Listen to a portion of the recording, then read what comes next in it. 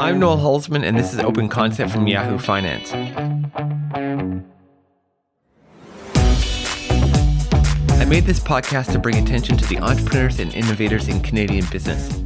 Each week, I will be sitting down with someone who is leading their industry, pioneering a new product or service, or just making important things happen.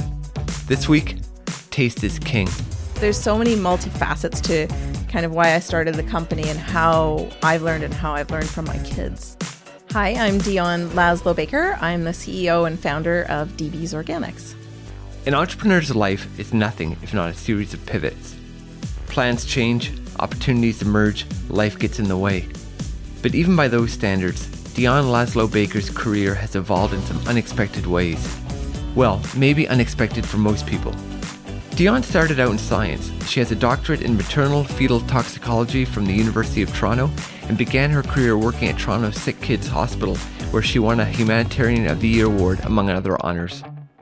It was a distinguished career in the making, and it very much did not involve developing frozen snacks, negotiating with massive chains like Whole Foods for the most valuable shelf space in the store, or delving deep into the psychology behind purchasing decisions, grappling with issues like nutrition being good, but when does healthy start to be a hang-up? When do you put vegan on the label? This is Dion's life today. As founder and CEO of DB's Organics, her fruit pops and freezies are now in some 5,000 stores across North America. The company's growth has soared 300% in the past year alone. How Dion navigated that shift from maternal health expert to a kid's snack champion is both inspiring and in truth a little mystifying. But let's hear from her.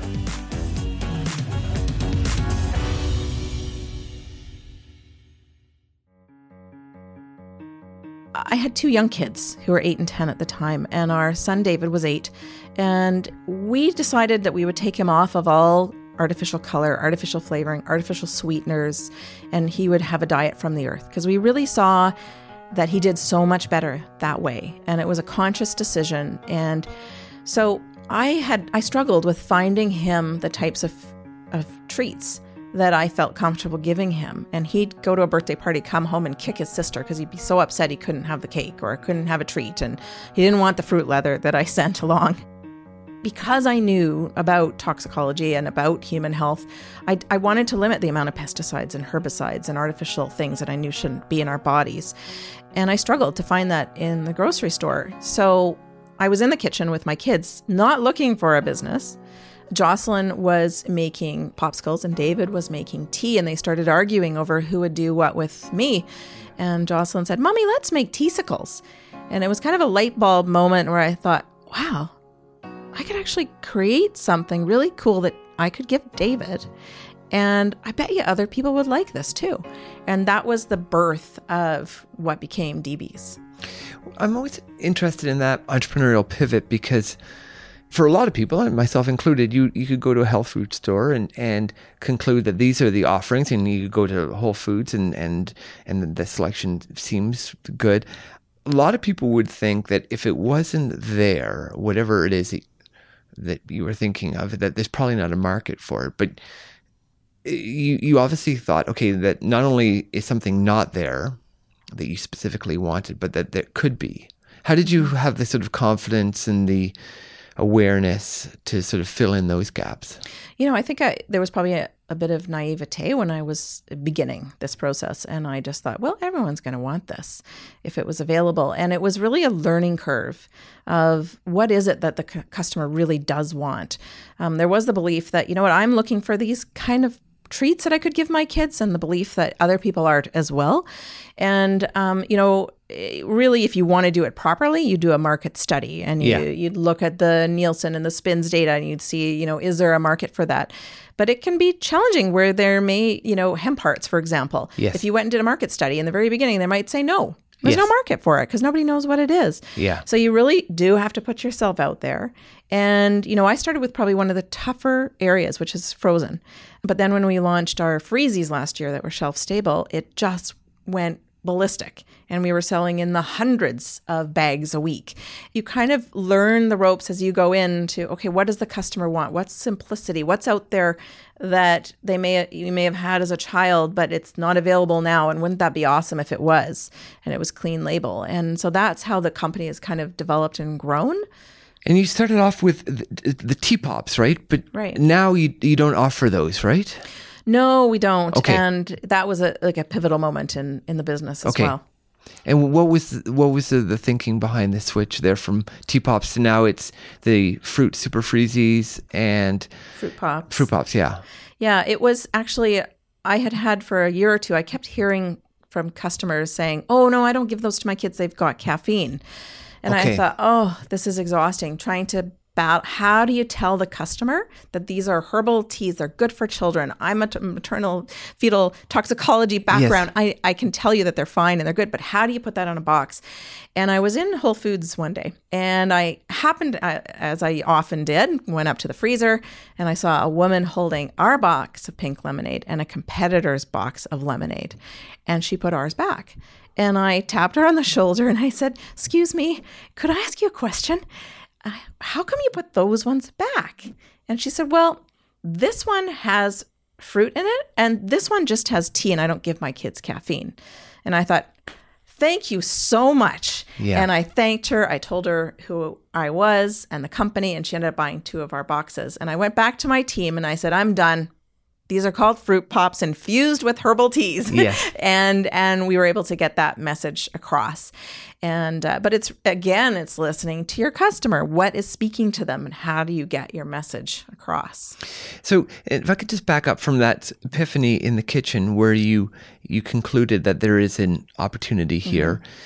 What was the next step? Was it a matter of developing a business plan? Did you do this sort of informal market research of going to the grocery store, the health food store? Like, how did you sort of operationalize that idea?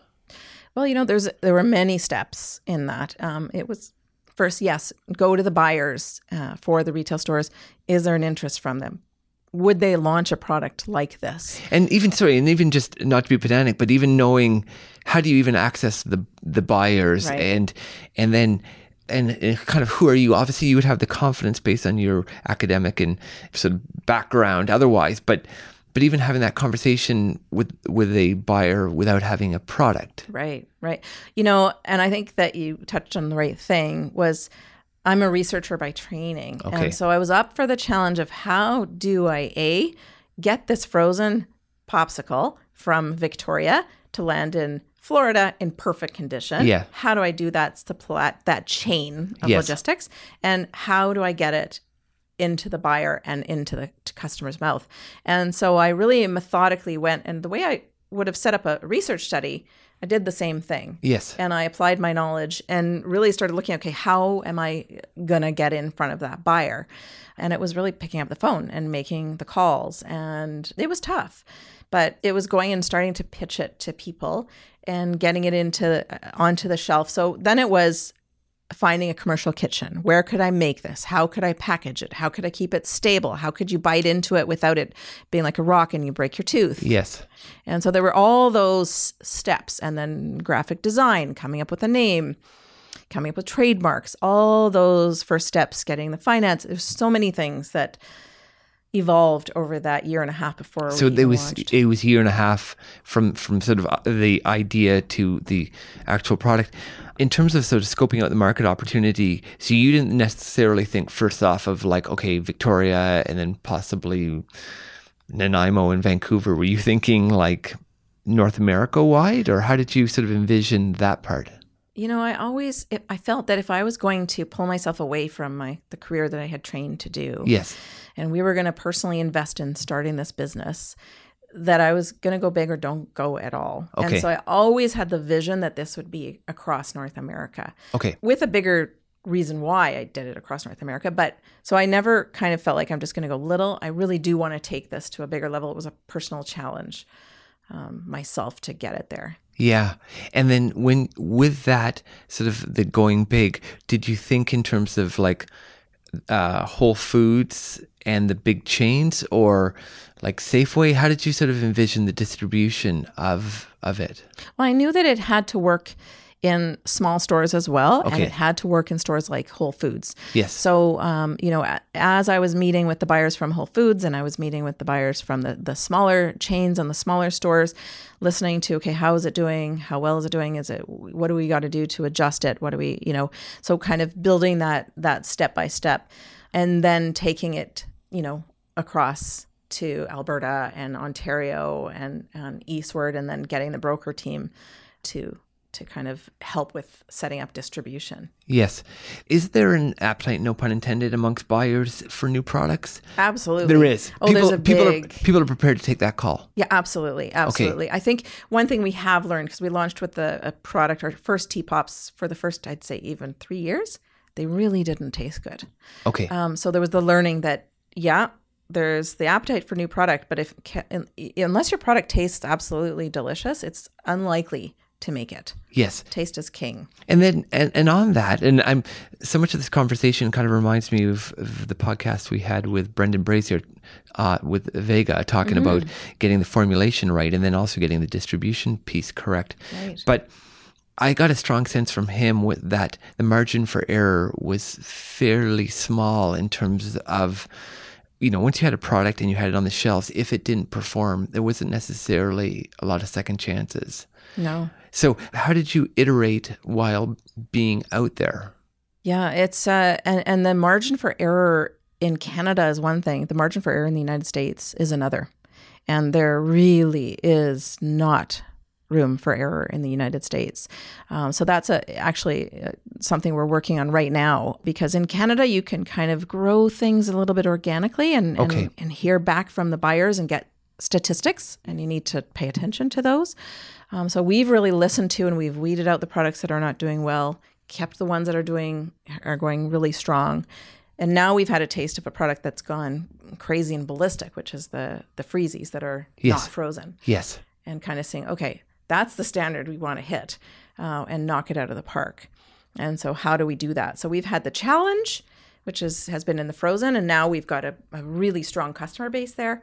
And then the one that's gone crazy, which are the freezies.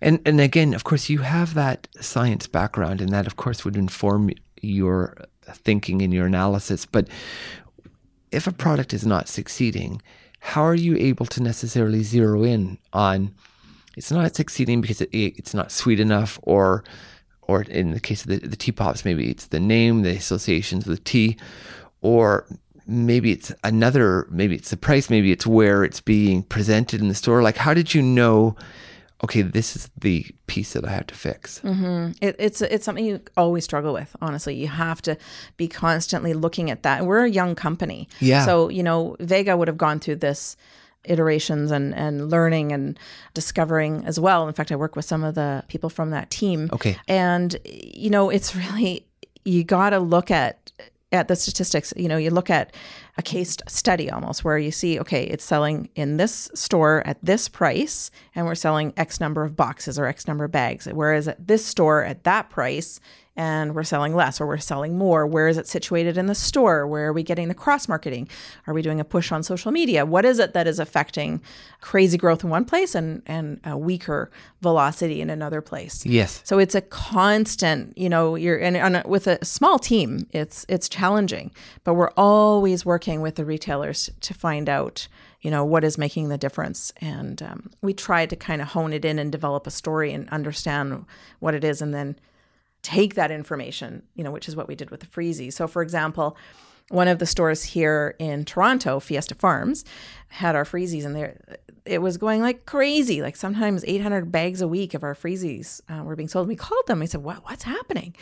And we really learned from there what is happening there. And we ended up actually, one of the fellows who was the buyers is now actually working with DB's, and he's in California. Okay. And he's building it out in California. And he knew where that has to be situated in the store. What is it that makes that customer throw it into their bag? And he's helped us kind of build out that strategy. And he knows what the buyer wants, and he knows what the customer wants, because he saw that firsthand. I know you've partly addressed this, but I'm just really curious. So if, for instance, at a particular store or in a particular neighborhood or city, something is taking off, how much intel can you pull from that? Like, is that the is it the store manager? Is it the produce manager? Perhaps not produce, but whoever's responsible for that, or is it the distributor? Like, who in the chain has that granular knowledge, and does that person have the time and interest in sharing it with you? Yeah, and that's all about relationships. Okay. And so, for example, Fiesta Farms has been a great partner, and they were willing to talk about, what's doing well, what's not doing well. So we learned a lot from them, and then we try to have that connection with the buyers. So we really, really, really work hard at trying to get a direct connection with the buyers at, say, Loblaws and Whole Foods and Sobeys and Longo's, who've been another great partner, to really understand. And sometimes you have to rely on your broker team because they're the ones who have that relationship. So, but you're right, they often don't have the time of day for you because they're so busy. They've got so many brands on the shelf. And so that's where the stores like Fiesta Farms or the smaller chains like Longo's are more willing to give us that information. And in New York City, for example, Fairway Market is all over Manhattan. I'm going to meet with them on the weekend. And that's where that relationship is so critical, so that you know who the buyer is, you know who the manager is, and they become friends. Yes. And you want to go out and have a tea with them or have a coffee or have a dinner and talk about it and really get to understand why something works somewhere and might not work somewhere else. Now, you certainly don't have to cite any names, but I'm interested in your experience with the bigger chains, because I've spoken with enough entrepreneurs to know that can be kind of a hair-raising experience dealing with the Walmarts and the Costcos of the world, even Whole Foods, in so much that there's a couple of potential risks that, A, they decide they like your product, but they want you to scale, right? And then, so then, of course, there's all sorts of operational issues and costs associated with scaling. And then you're kind of beholden to them, to that relationship, and you're kind of at the mercy of their decision-making. How have you mitigated or managed that risk dealing with the larger chains? Yeah, well, I think importantly from the beginning, you need to be large enough to be able to scale and supply the larger chains and without shorting your other customers. Yeah. So the smaller stores. And so, when you land someone like a Costco, Walmart, Loblaws, Sobeys, you need to make sure that you can supply them. And so we're always saying, well, what's your fill going to be? How many stores is this going to be? So that, and sometimes that information can come like a few weeks before they order. Yes. And that poses a massive challenge. Yes. Especially when you're not a big corporation, okay, I thought this was going to be in 400 stores. It's going to be in 1,500 stores. And so it is a constant kind of, again, that communication, please let me know how many stores is this going to be in so that we can plan this out and order the ingredients and make sure our supply is there. So you need to be large enough. And in fact, some retailers insist that they not represent more than, say, 20% of your business because they know that if they stop carrying you, that could put you out of business. Yes. Okay. And so it's a balance, and it's something that any small company like ours would be challenged with. Coming up, what do you do when a big store that you've strived to crack says, sorry, we don't want you on the shelves anymore?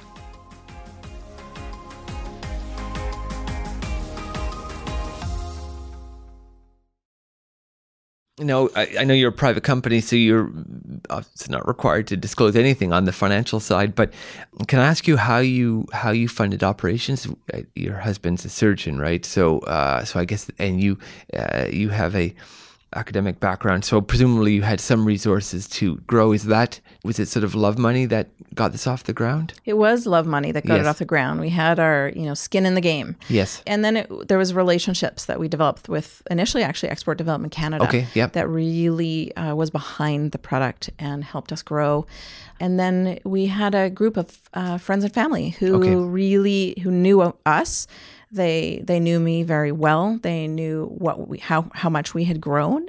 And so that was really some friendly money that came in. And then BMO helped us over the last year and has helped us grow. And now, we're getting the calls from the larger professional investors and VCs and private equity firms. And now it's more about, smart money, and who do we want our next partner to be? So we're fortunate to be at that place. Yes. Fortunate, but also you want to make the right next step. Well, I was going to ask that it is a sort of double-edged sword in terms of the complexity of the business. There's so many elements. There's the distribution, and then there's the recipe. But then now dealing with the financiers, right? Do you have a financial sort of advisor, or are you just sort of negotiating that piece yourself? I absolutely. One of the things that I think also going through university is, when you don't know something. Yes. And you need to know when to say, I don't know this and I need help. So absolutely, I never hesitate to reach out to the right people. And we have a number of financial advisors. And one of our key investors actually is a retired lawyer who did a lot of mergers and acquisitions and finance raising. And so he's become an amazing asset to the company. Okay, yeah. And has helped me make decisions. And we can sit there and just hash it out and talk it through. And that has helped enormously because he's educated on that aspect of the world and capital and all that. And then now we're bringing on expertise from a CFO who who worked in one of the larger Canadian companies until its large acquisition.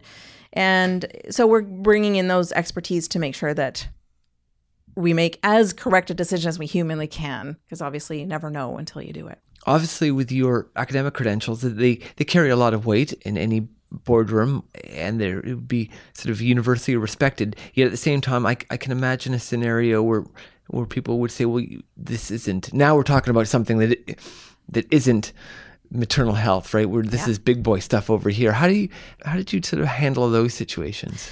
And, it's a very good question. I think that what I learned through university that I apply to business is to listen and understand the whole picture and not be egocentric enough to think that I understand everything. And so where I've really used my skills as a researcher is you're taught to empirically investigate things and be objective and to, I say to my husband, I like to put everything on the table and feel educated about it and sleep on it, use my gut instinct, and then say, hey guys, I'm feeling this. What do you think? And be able to have that discussion. And I think, maybe that's from my years of studying and being humble enough to say, I'm not getting this in using this statistic. I'm not getting this from this research project. I need this. We need to look at that. We need to look at this. Wait, we didn't take this into account. And that's what you're taught to do. You're taught to look at everything, put it out there, and not make rash decisions, but something that's actually based on the evidence that's in front of you. Have you encountered a lot of obstacles in terms of people not taking you seriously or the opportunity seriously? Absolutely. Okay. Oh, yeah. And how did you sort of navigate that? I left and cried. No. That's an option? It's hard. It is hard when you get some naysayers or, there might be some old boys from the old boys club that, look at you and think, well, what does this woman know? Well, who does she think she is? Yeah. And, something has to feel right. And for me, I have to leave with a gut instinct. Like, this is going to be a partnership. This is going to be something where we can work together. And it was tougher in the beginning because now, thank God, we've got to the place where there's a lot of respect. Getting to almost every store in Canada and all over the parts of the U.S., I have a little more respect on that front. Absolutely. Than I did before. So it's a little bit easier now, but it still is difficult. And I will come across people with egos. One of my philosophies of the company is if you join the team, your ego is at the door. Everybody is going to roll up their sleeves and do the work, whatever it is. So I think it's been just weathering through those times. And even when you feel like, I always say, I'd rather clean the backside of my toilet, but you got to get out there and you got to go through those hard times where you want to just grab your pillow and bawl your eyes out. And I think that once you go through those, you realize that the next day you can turn your pillow over and it's dry and it's a new day. And you've learned something by going through the humbling process of someone not believing in you or not seeing what your vision is. So I think as any successful entrepreneur would say is you got to go through those hard times to learn from them and come out on the other side and wake up with the dry pillow. And not to pick a scab, but what was the hardest time? Like if there was one point where you felt like, oh, this is dark or bleak or this is more than I anticipated. Could you speak about that? Yeah, well, I would say we launched into a store in the US and we lasted about 8 months. And that was when I discovered that taste is king. Okay. And we lost our spot. And I didn't know if we were going to survive. And we had to come up with finances. We weren't at that point as well distributed. We're at a few $100,000. And it was a tough time to wake up and, do I keep going? Do I keep pushing this? Is it worth it? I have to give myself a timeline that if we don't do X by this date, then I got to pack it in. And what am I going to do then? Because we're so heavily involved into DB's. Yes. So that was a hard time. It was a hard time in my marriage. It was a hard time as a mom because I was working so hard. And there were a lot of tears that came my way. But we got through it, and we did make it through, and we did get into other stores. But I darn well listened and learned and have not forgotten that statement from the buyer who discontinued our product at that time. And the buyer at that time provided that specificity. Mm-hmm. This is not succeeding because people aren't liking the taste?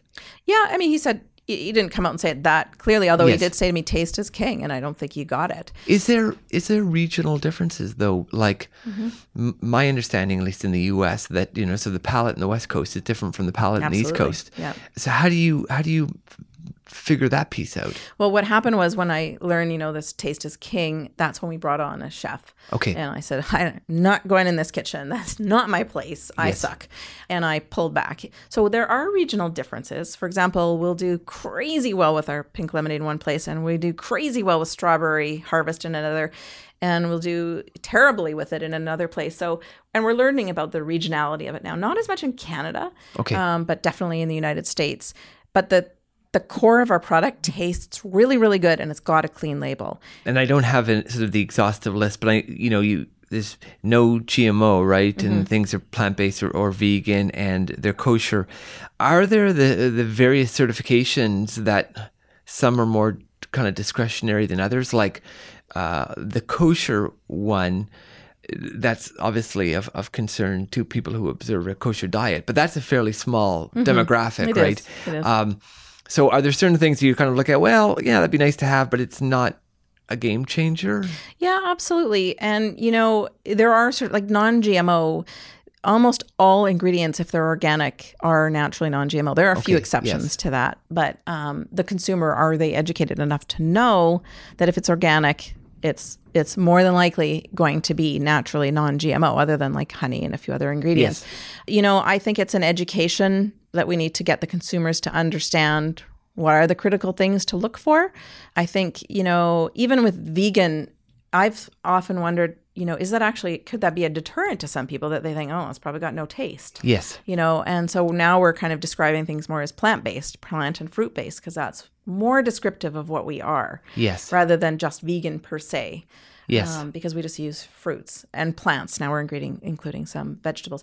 So I think you're right. There are things that are more important. And so we're actually pulling off some labels. Yes. And cleaning up our packaging so it's simpler and some of the important things come more forward. Yeah, I would have thought on vegan in particular that it has certain connotations. People sort of think vegan and they're like, oh God, that, right? It doesn't...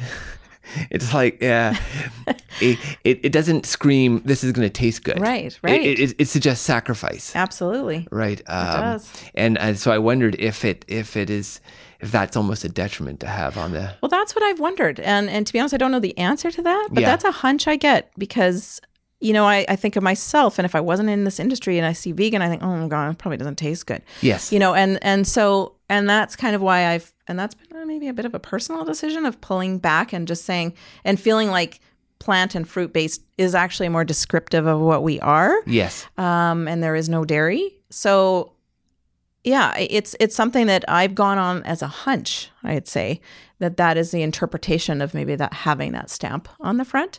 Yeah, that would be my thinking.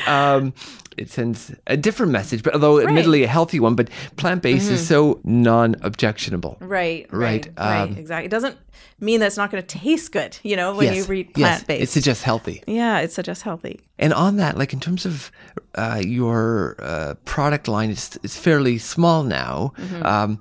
do you see having like a line of items like pizzas and stuff? Like, where does it go from here? You're going to see us all over the grocery store. Okay. Yeah. So over the last year, I've really rebranded everything to we create those nostalgic products. There's going to be all sorts of products coming out under the DB's banner. Yes. And we're going to appear in various parts of the grocery store with the philosophy that everything is still going to be clean label and organic. It's going to taste unbelievably good. And you're not going to have seen it out there in this form before. So I can't tell you exactly what those products are going to be. Yeah. But they're going to be awesome. And I think we've learned a lot in terms of, what we've seen is really successful in recent launches. And we're trying to kind of match that with these other products coming out.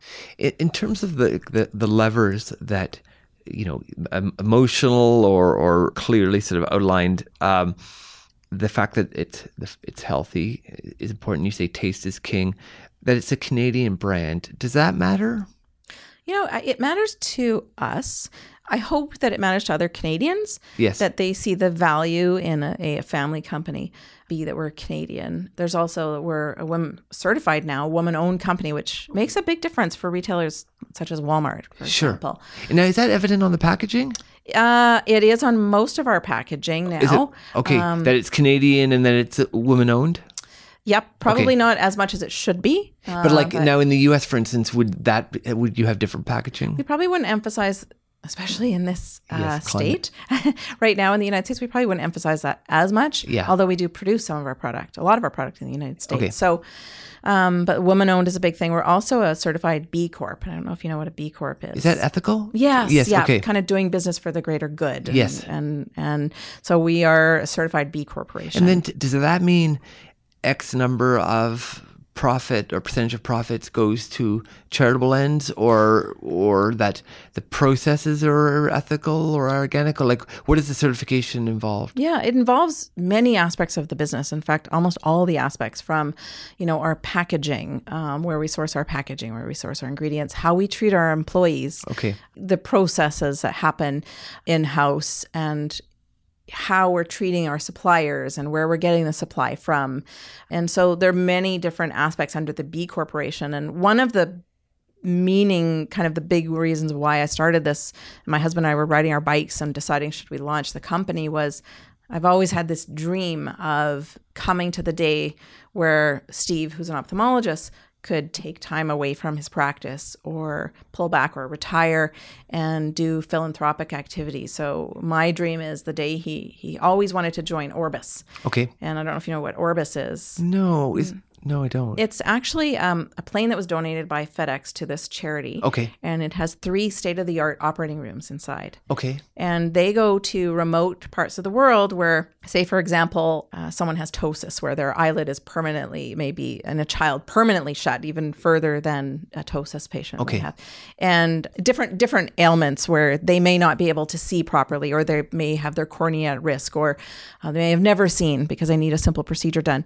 And these doctors donate their time. They go into these third world countries and train the doctors and do the procedures. So, there's a big reason as to kind of the why I began the company. Yes. And that all goes into a compilation of becoming a B Corporation. And for me, that's the meaning behind kind of the impetus behind why I started it.